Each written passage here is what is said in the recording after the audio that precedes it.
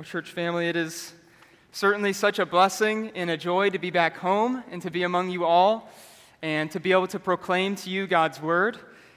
One thing that I've come to realize that I love so much about Sheridan Hills, but also about South Florida in general, is all of the cultural diversity that is all around us.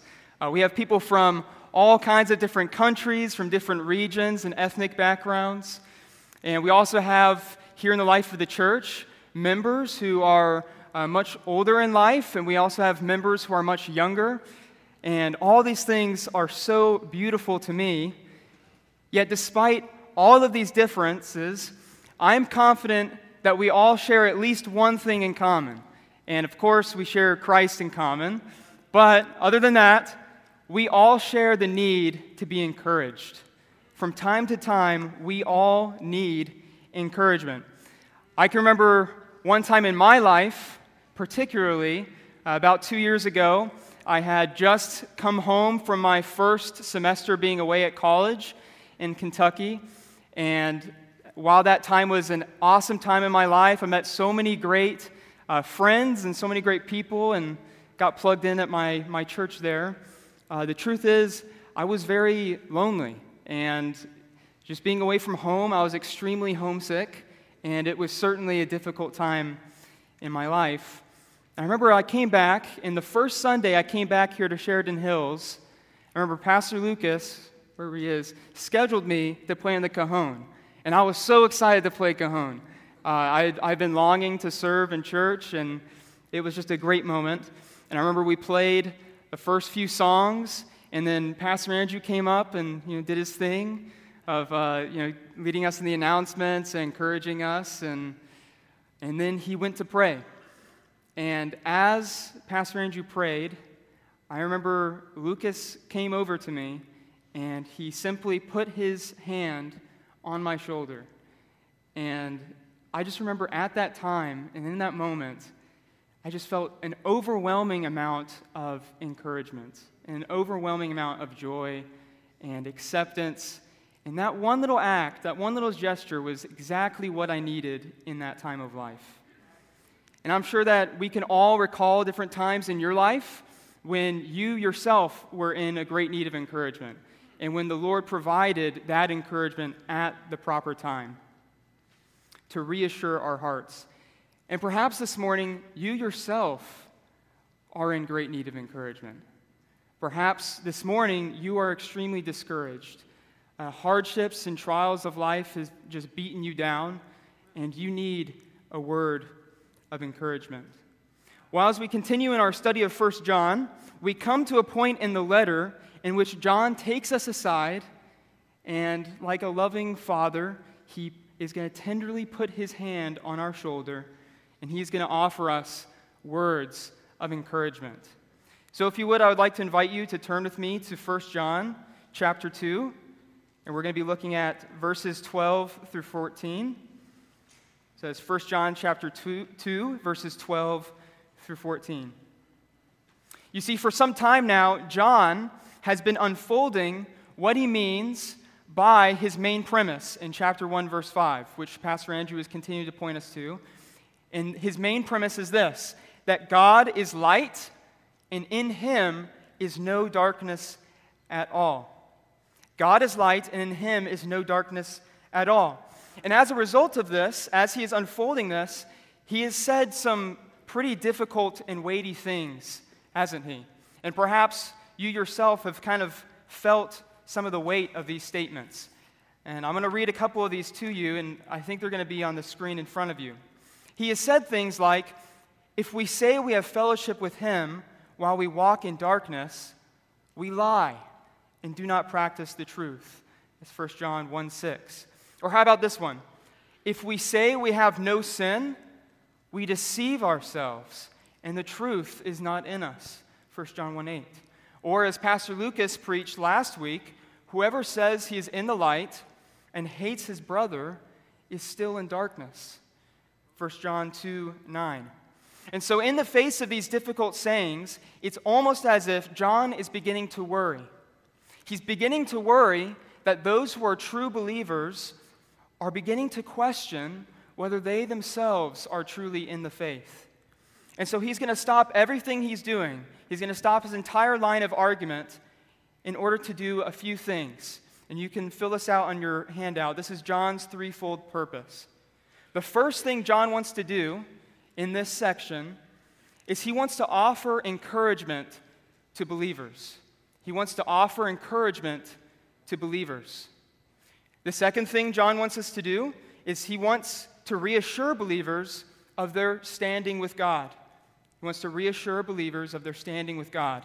And then finally, in case of if believers are beginning to worry whether they are able to really walk in the light and truly follow Christ's commandments, he wants to remind them that they have all that they need in Christ in order to obey and walk in the light. And so as we come to this passage, almost immediately, the first thing that should stand out to us and the first thing that we notice is that the text here looks different than the rest of the text in 1 John. Right? The rest of the text in 1 John is just the typical, like a book format. But then we come to verse 12, and now we begin to see things look differently. There is wider margins, there is more indentations.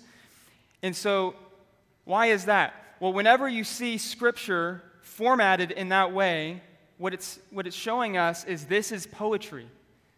We're actually going to look at this morning at a poem.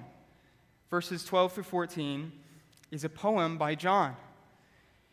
And so what we want to ask is why a poem? Why is John going from writing his regular letter into poetry? And we think, is he kind of going crazy? Is he just kind of forgot what he's talking about? Of course not, right? John, this is deliberate. This is a deliberate move from the Apostle John. And as Pastor Andrew has continued to remind us, this letter is artistic, and it's crafted in a beautiful way. And this is part of that beautiful theme of artistry that we see in 1 John. So why poetry? Why is he doing this? Well, have you ever received or written a poem to someone you love? Right? Poems are a vehicle that is used to express affection. It's a vehicle that is intimate to express love and affection and joy and encouragement. And so John here is choosing to use a poem in order to write a heartfelt encouragement to his beloved children, to communicate to them his deep affection for them. So that's why he's writing in poetry. Now let me ask you this. Have you ever tried reading someone else's love letters or poems? I remember one time my mom read to us one of her poems that she wrote to my dad in high school, and it was weird. It was really weird for me. I mean, it was beautiful, obviously, for them and their context and then their relationship. Anna and I were like, what is this? Like, why? What is this weird poem? And so for the reason why it's weird is because we were not intended in that communication, right? We are kind of outsiders looking in, and of course it's going to be strange, right? This is between a close, beautiful relationship. And so you may be thinking, where am I going with this? Am I just going to give like a lecture on poetry? No, I'm not saying that. This is where I'm going with this. In a similar way, this poem is for the church. Right, in most immediate context, John is writing this poem to the churches in modern-day Turkey around AD 90, but ultimately, this poem is for the church universal. This is for all Christians at all times. And so, what this means is if you have not turned from your sin and trusted in Christ, then this is not going to be a poem that you were included in. And we would love for you to listen in. We would love for you to hear what John has to say. But this poem does not pertain to you. You are going to feel kind of like an outsider in this. And we want to say that we eagerly want you to join us. We eagerly want you to come to know Christ and to be a part of this with us. But this poem and this section that we're about to read is for the people of God. This is for those who are in Christ. And so before we read the text, I want you to notice the way that this section is laid out. So if you would see in your handout, and I believe on the screen in front of you, John's poem, verses 12 through 14, consists in 2 cycles. And so in each cycle, we are going to see 3 groups mentioned. The first group that John is going to mention is little children. The second group is fathers. And the third group is young men. And then he's going to go ahead and repeat those groups again in the second cycle. And so I'm going to explain the significance of these groups as we go on, but that is kind of the format of this structure. So before we read, let's go before the Lord one more time in prayer, and then we'll jump into the text. So pray with me. Heavenly Father, we are reminded that the one thing that we all need more than anything else this morning is to hear from you. And so, Father, we ask that you would send your Spirit to help us to receive these words of encouragement. Lord, apply these in our lives. Lord, I do not know what is going on in everyone's life, but Lord, you do. And I pray that you would apply this in a special way to them. Lord, help me to simply be a vehicle of your message to them. And Lord, we pray that Christ would be exalted, and we pray this in your name. Amen. All right, so 1 John chapter 2, verses 12 through 14 says this: I am writing to you, little children, because your sins are forgiven for his name's sake. I am writing to you, fathers, because you know him who is from the beginning. I am writing to you, young men, because you have overcome the evil one. I write to you, children, because you know the Father. I write to you, fathers, because you know him who is from the beginning. I write to you, young men, because you are strong, and the word of God abides in you, and you have overcome the evil one. So as we discussed earlier, John is writing this poem in order to provide God's children with encouragement and assurance in their faith. So overall, we are going to see that the main idea behind this text and the main idea of this sermon, and you can find this on your outline, is Christians find encouragement and assurance from our identity in Christ, which then motivates us to abide in the light.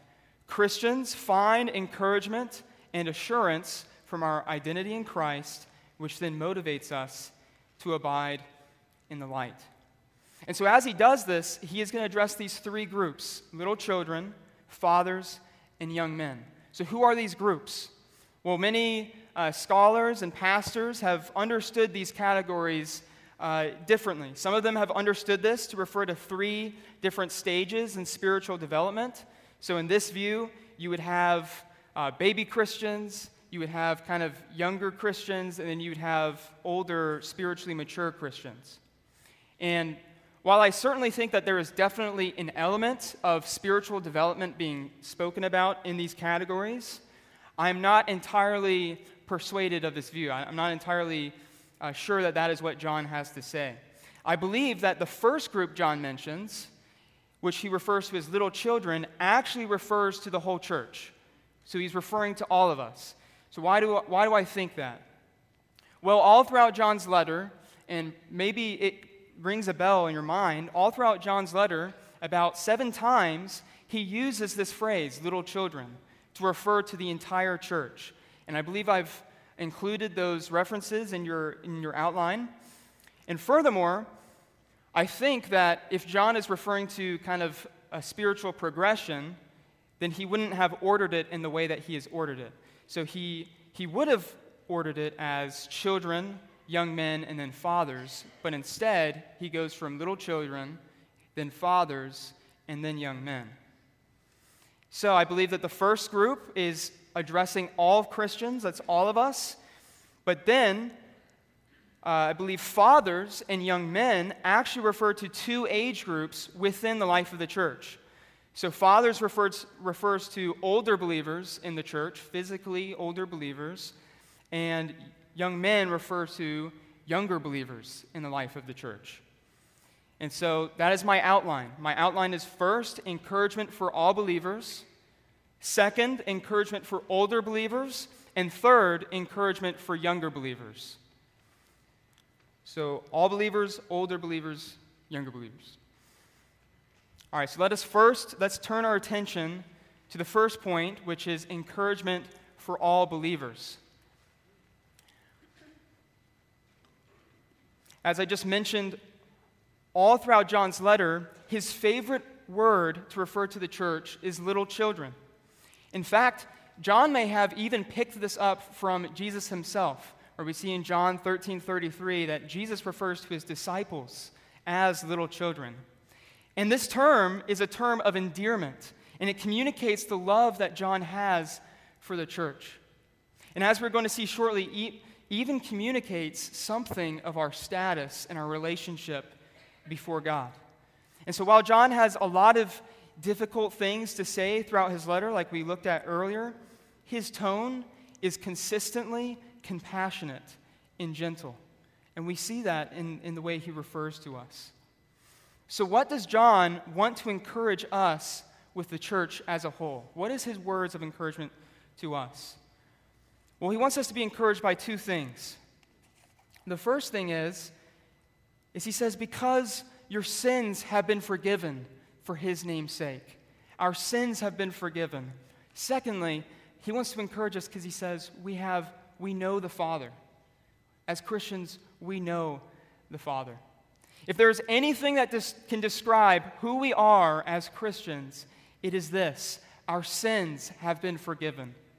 We do not pretend to be perfect or even to be holier than thou. Rather, as Christians, we know our sin more than anyone else, and we rejoice knowing that in Christ our sins have been forgiven. As Christians, we daily lay ourselves down before the throne of mercy and rejoice as we partake in the joy of being forgiven. You see, the single greatest need that every human being has is this: our sins have made a separation between us and our God. Isaiah 59:2. Scripture tells us that all of us, like sheep, have gone astray. We have all forsaken our Creator, who has created us for fellowship, and we've gone astray and we've rebelled against Him. Or as the prophet Jeremiah says, we have forsaken the fountain of living waters and instead have dug up for ourselves empty wells that can hold no water. Jeremiah 2:13. We know that all of us have sinned and fallen short of the glory of God. And because of that, we rightly stand under the righteous wrath of God. Or Romans 3:23. Furthermore, we know that in of ourselves, we are totally, completely unable to rescue ourselves from our sin. Or again, the prophet Isaiah wrote that all of our so-called righteous deeds are as filthy rags before God. Right? It is impossible to cleanse ourselves from our sin. There is no way that we can possibly do it. But Isaiah also says something else. He says this, and this is from the Lord: "Come, let us reason together, says the Lord. Though your sins are like scarlet, they shall be as white as snow." In God's mercy and grace, He sent His Son, even while we were still sinners, to satisfy God's righteous demands so that we might have fellowship with Him and that we might be restored to the Father, that we have forgiveness of sins. We're told in 2 Corinthians 5:21 that the Father made Him, that is Jesus, to be sin who knew no sin, so that in Him we might become the righteousness of God. So John is reminding us that if we are in Christ, this is gloriously true of all of us. We have all received the forgiveness of our sins, and that alone is the greatest need we all have in our lives. And you may be thinking, wow, that was a beautiful gospel presentation, that was great, but I thought you were addressing believers, not unbelievers. Well, of course, this is for believers. We constantly need to be reminding ourselves of the gospel. And that is what John is pointing us to. The greatest encouragement that we all have and that we should all take from is the gospel, that we are forgiven in Christ. And it is my prayer, and I hope it is your prayer as well, that we continue to grow more and more in awe of the gospel, that we continue to be astounded by its beauty and of what great lengths Christ has gone through. But this is crazier. Even more than that, John goes on to remind us that we know the Father, which, as shocking as that is, that's an even greater reality than being forgiven. John is saying there's something even greater than knowing your sins are forgiven, and that's that you know the Father. And I'll explain what I mean to that in a second. By telling us that we know the Father, John's desire is that we as God's children might know and be overcome by the fact that in Christ, our identity is no longer as sinners, but as adopted children of God. We have been adopted into God's family. And this is something that John himself is overcome by. In a few verses later in chapter 3, verse 1, John says this, "See what kind of love the Father has given us, that we should be called children of God." And so we are. We are children of God. You see, as glorious as it is that we have been forgiven of our sins, the fact that we have been adopted as children of God is an even greater reality than that. J.I. Packer, in his famous book, Knowing God, maybe if you've read it, he says this blew my mind. He says, "Adoption is the highest privilege that the gospel offers, higher even than justification. To be right with God, the judge, is a great thing." Listen to this. "But to be loved and cared for by God the Father is even greater." In Christ, our primary relationship with God goes from being God, our judge, to God, our Father. Apart from knowing God as our loving, tender Heavenly Father who demonstrates His mercy towards us, we are left with a God who is great and who is mighty, to be sure, but not one who is kind and knowable and who draws near to the brokenhearted. Or as one author put it, if God is not Father, He is certainly great, but He is not good. If God is powerful, but He is not for us, then we should be terrified of Him. But indeed, as our Father, He is for us and not against us. He is our loving Heavenly Father. And I'm aware that many of you, and it breaks my heart as I was preparing for this, and even now, I'm aware that many of you, the thought of God as Father may feel foreign and even dreadful. I know that some of you may have had an earthly father who was nothing but a monster in your life and who only brought you sorrow. Or perhaps your father was just simply not there and abandoned you. I can vividly remember having a conversation which just shocked me in high school with two of my friends. And both of these friends had not good fathers. And I remember them telling me that the thought of God as Father to them felt foreign and felt heavy because of all the negative baggage that was brought along with that. But friends, if this is you, let me encourage you that our Heavenly Father is nothing like our earthly fathers in the greatest sense. He is full of compassion and tender-hearted towards His children. He is slow to anger and abounding in steadfast love and faithfulness. He looked at us even as we were still sinners, even as we hated Him, and loved us and was moved to compassion and sent His Son so that we might be redeemed and brought back to Him. Brothers and sisters, if you have any doubt of the Father's character, any doubt whatsoever, I would invite you to look at His Son. Look at Jesus. Jesus said, "If you have seen me, you have seen the Father." Just think of what great lengths Christ went through that He might redeem us. He left the perfect fellowship He had with the Father in heaven and with the Spirit, and He took on human flesh. And He faced suffering, and ultimately He went to the cross and received the wrath of God for us and rose again that we might be restored to a right relationship with God. That is from the Father. Christ is reflecting our Heavenly Father's loving character to us. Perhaps you struggle with assurance, or maybe you feel as if the Father is disappointed with you and no longer wants you. Friend, do not grieve the Father with such things. John is writing to comfort you and to remind you that you are his child. And if we are his children, he will never leave us or forsake us. One pastor by the name of John Owen wrote this, and this is also in your bulletin. This blows me away every time. The greatest sorrow and burden you can lay on the Father, the greatest unkindness you can do to him, is not to believe that he loves you. He loved us so much that he sent his own Son to be a propitiation for our sins. That's what John reminds us of in 1 John chapter 2, verse 1. And even more than that, we have an advocate before him, Jesus Christ, the righteous. Right? Indeed, the author of Hebrews tells us that as his children, as God's children, we have joyful access to the throne of grace. We also know that the discipline we receive from him is out of the Father's love for us, not out of anger.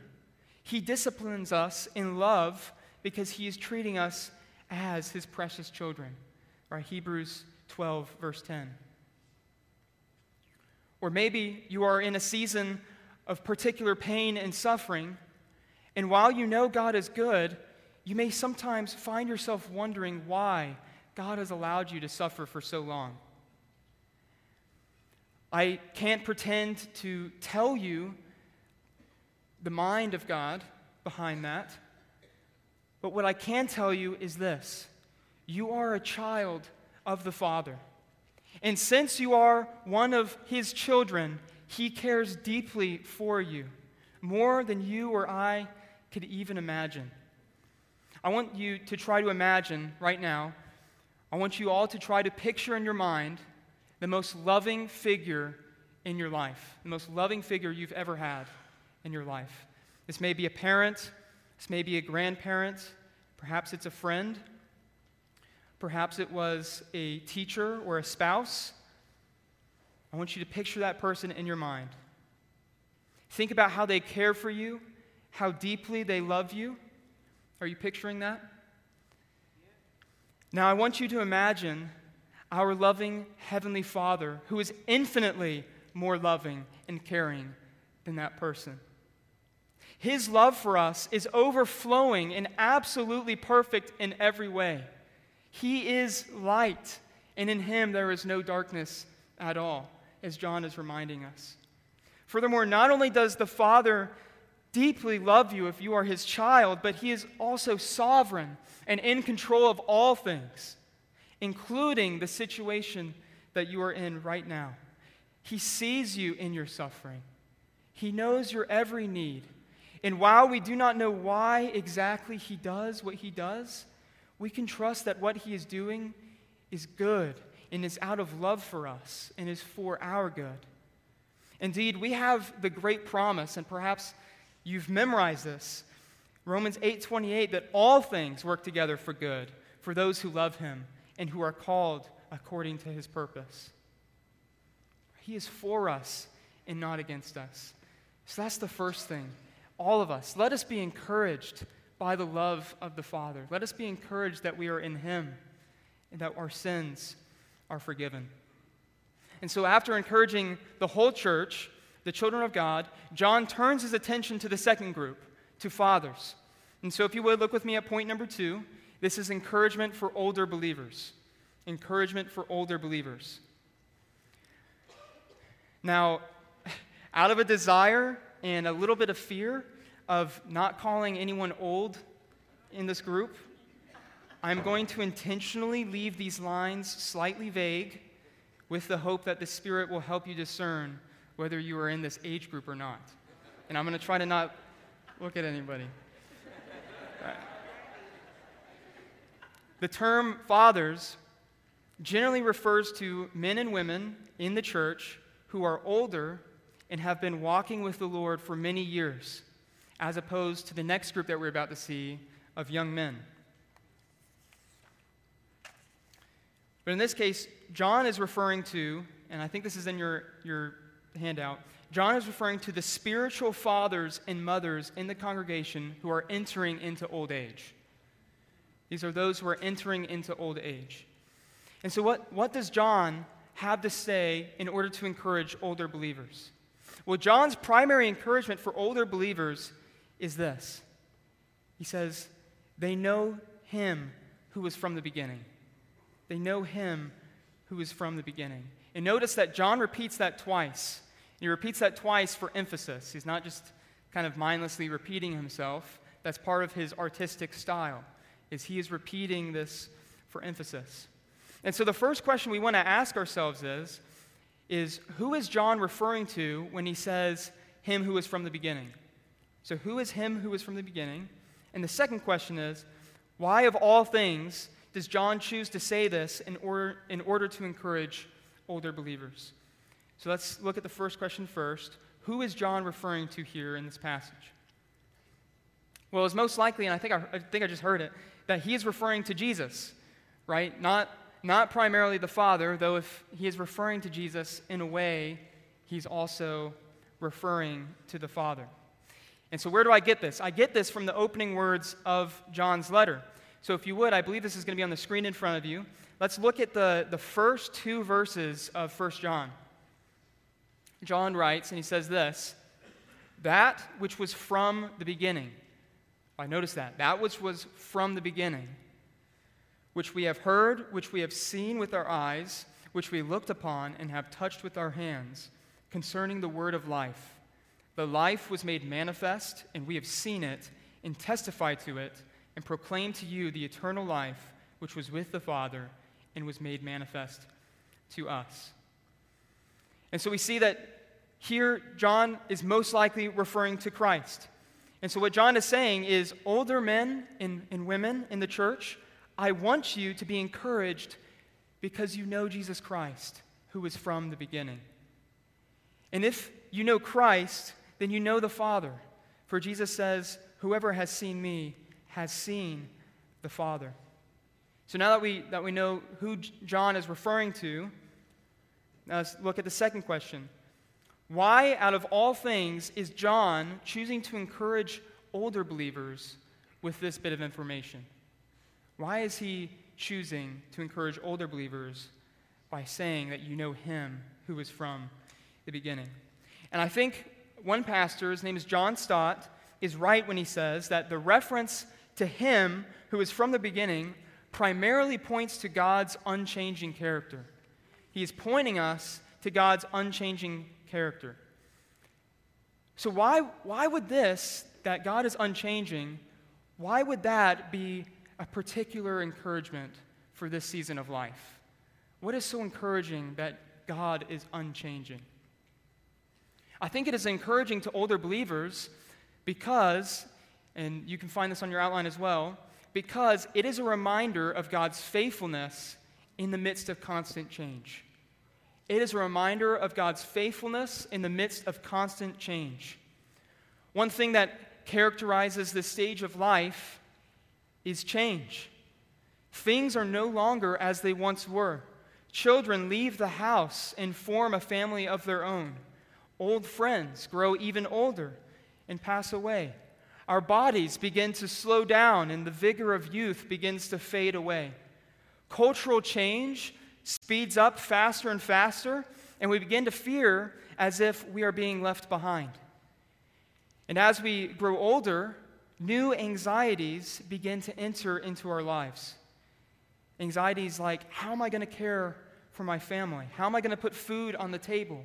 How am I going to pay the bills? How am I going to send my kids to college? Or even, who's going to take care of me when I get older and I'm unable to take care of myself? And then, not to mention, there's also the constant struggle of how to balance work along with family life. And even the worry and anxiety of wanting your kid to know the Lord and wanting him to trust in him and trusting God with his purposes there. So the point is clear. With old age comes change, and with change comes more anxiety. Now, if this is you, John's encouragement to you this morning is this: in the midst of this change, God is unchanging and will forever remain the same. In other words, he has been faithful to you thus far in your life, and he will continue to be faithful to you until the very end. Right? Jesus said, I am the Alpha and the Omega, the first and the last, the beginning and the end. Furthermore, we are told from the author of Hebrews that Jesus Christ is the same yesterday, today, and forever.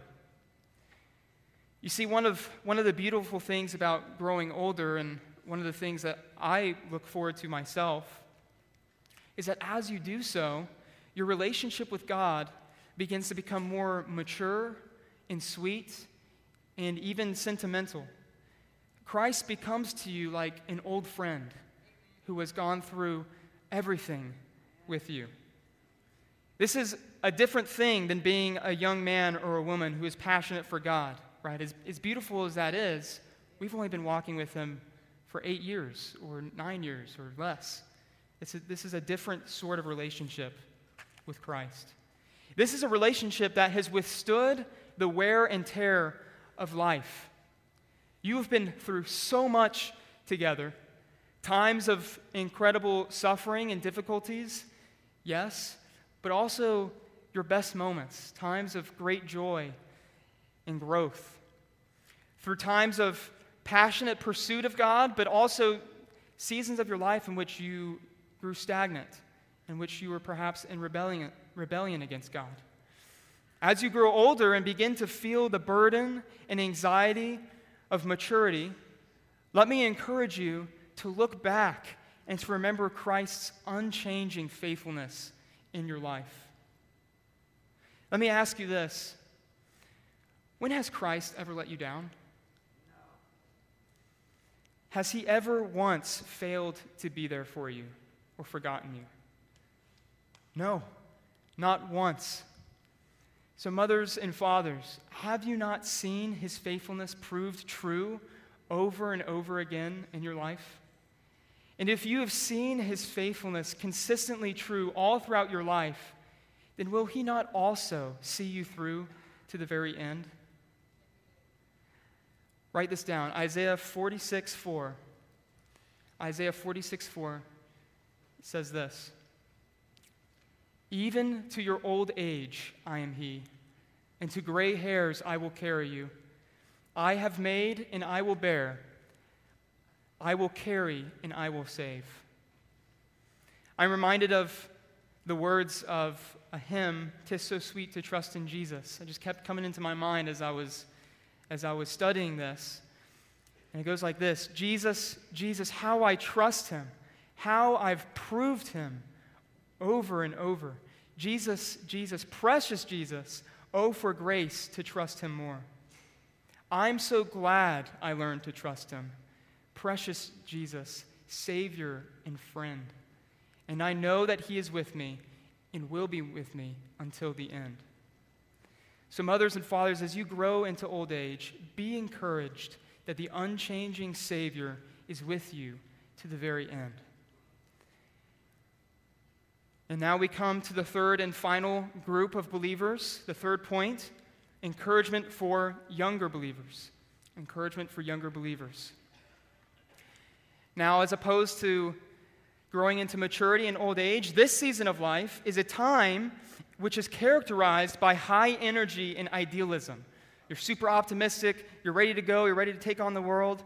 It's a time in which one's whole life appears to be before us, and the possibilities seem endless.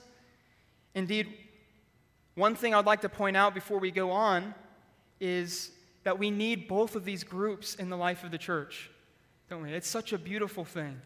Older believers, or first, younger believers, we need the maturity and the wisdom and of older, more mature Christians. And older, more mature believers need the youth and vigor and passion of younger believers. And so we see this beautiful connection here. And so in this section, John wants to encourage young believers with three things. And you can fill this out. The first thing is, he wants to encourage them that you have overcome the evil one. You have overcome the evil one. The second thing he says is you are strong. And the third thing is the word of God abides in you. So the first and primary thing John wants young men to be encouraged by is this. He says, you have overcome the evil one. And he wants us to truly get this because he repeats this twice for emphasis. So while this is certainly a season of life which is filled with high energy and vitality, it is also a season of life in which spiritual battles constantly rage within. Right? While these spiritual battles never quite go away with old age, they are the most intense at this stage in life. This is because with great energy also comes great passion and also powerful temptations. It may feel as if the things of the world, what John is later going to say in the next passage, he calls it the desires of the flesh, the desires of the eyes and the pride of life. It may feel like the things of the world are pulling our hearts away from God. Maybe you've been struggling with a particular temptation for years and feel as if you've gotten nowhere with it. And you begin to wonder, will I really be able to make it to the end? I don't know if I'll be able to last much longer under the weight of this temptation. Well, brothers and sisters, John's encouragement to you this morning is this. You have already overcome the evil one, and he will see to it that you are victorious in the end.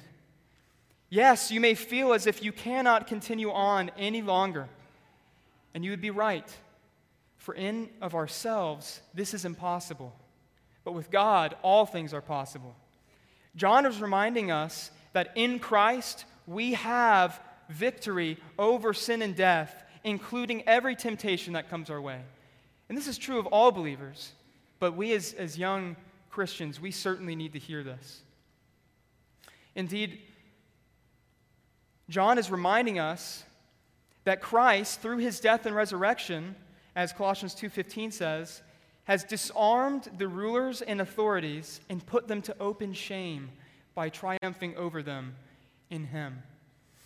And furthermore, later on in 1 John 4:4, he says this, he who is in you, that is Christ, is greater than he who is in the world.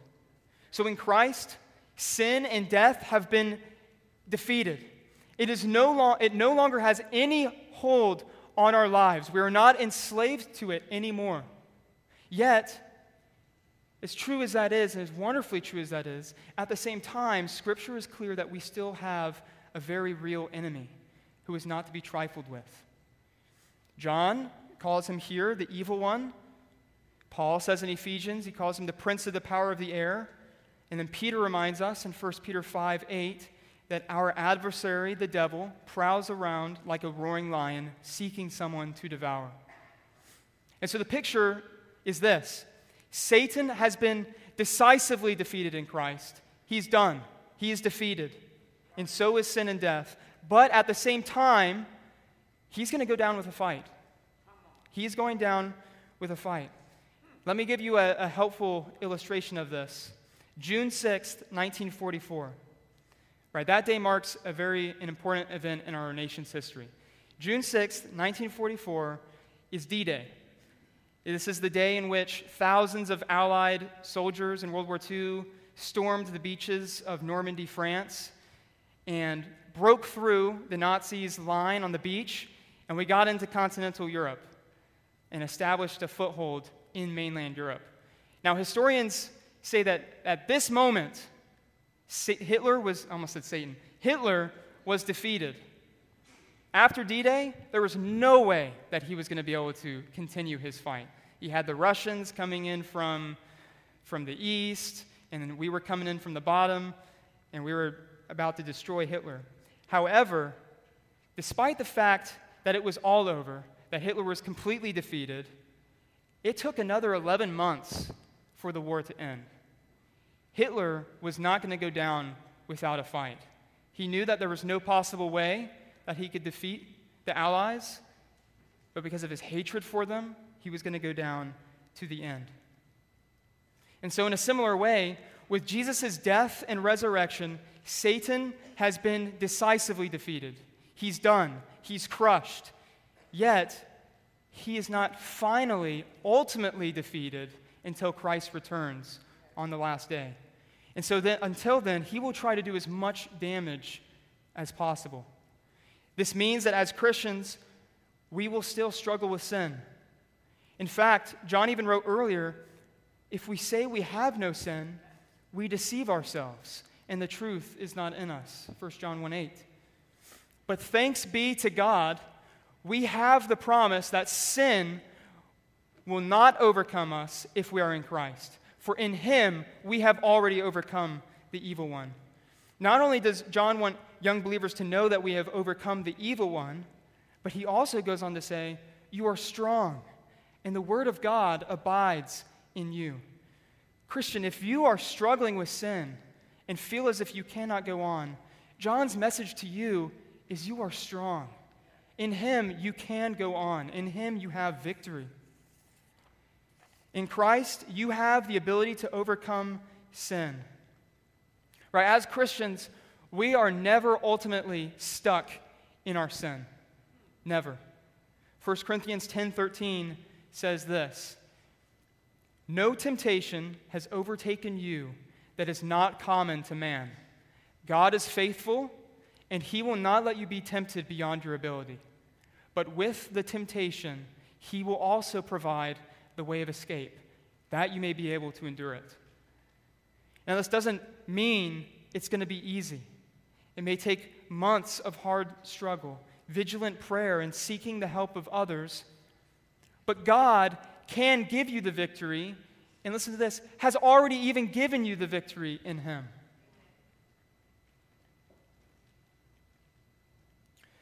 But notice where our strength comes from. Our strength doesn't come from ourselves. Right? Apart from Christ, we are weak. Don't think that you can conquer your sin apart from Christ. Don't think that you can do this alone.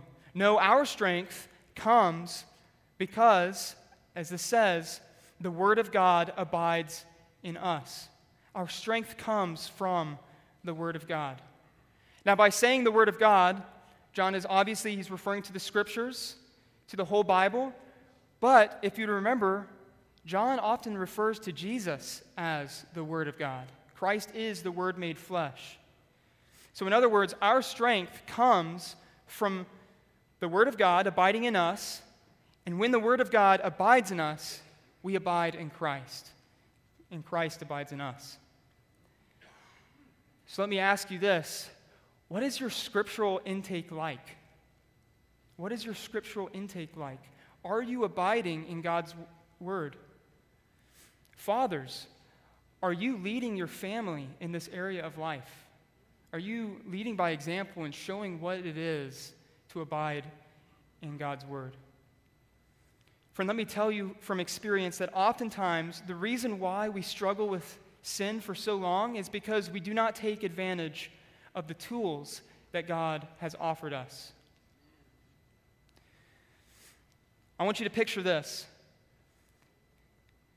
Striving in our own strength in sin is like choosing to cut a 2x4 in half with a steak knife when you have an entire tool shed full of power tools at your disposal. All right, that's going to take a long time. That's not going to work. I'm not a craftsman, but I know that that's not going to work.